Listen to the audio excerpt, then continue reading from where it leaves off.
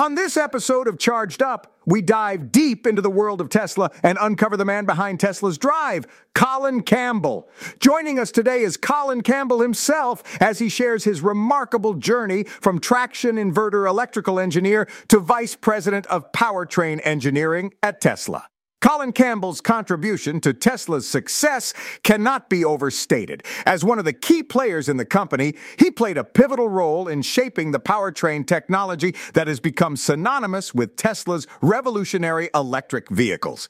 In his 17 years at Tesla, Campbell has witnessed the company's meteoric rise to become a global leader in the electric vehicle industry. But now, Campbell is embarking on a new chapter in his career as he joins Redwood Materials as their Chief Technology Officer. Redwood Materials, founded by former Tesla CTO J.B. Straubel, is a company focused on creating sustainable solutions for the recycling and reuse of batteries and other materials. Campbell's expertise in powertrain engineering will undoubtedly be a valuable asset in driving Redwood Materials' mission forward. In this episode, we explore Campbell's journey at Tesla, his insights into the future of electric vehicles, and his vision for a more sustainable future.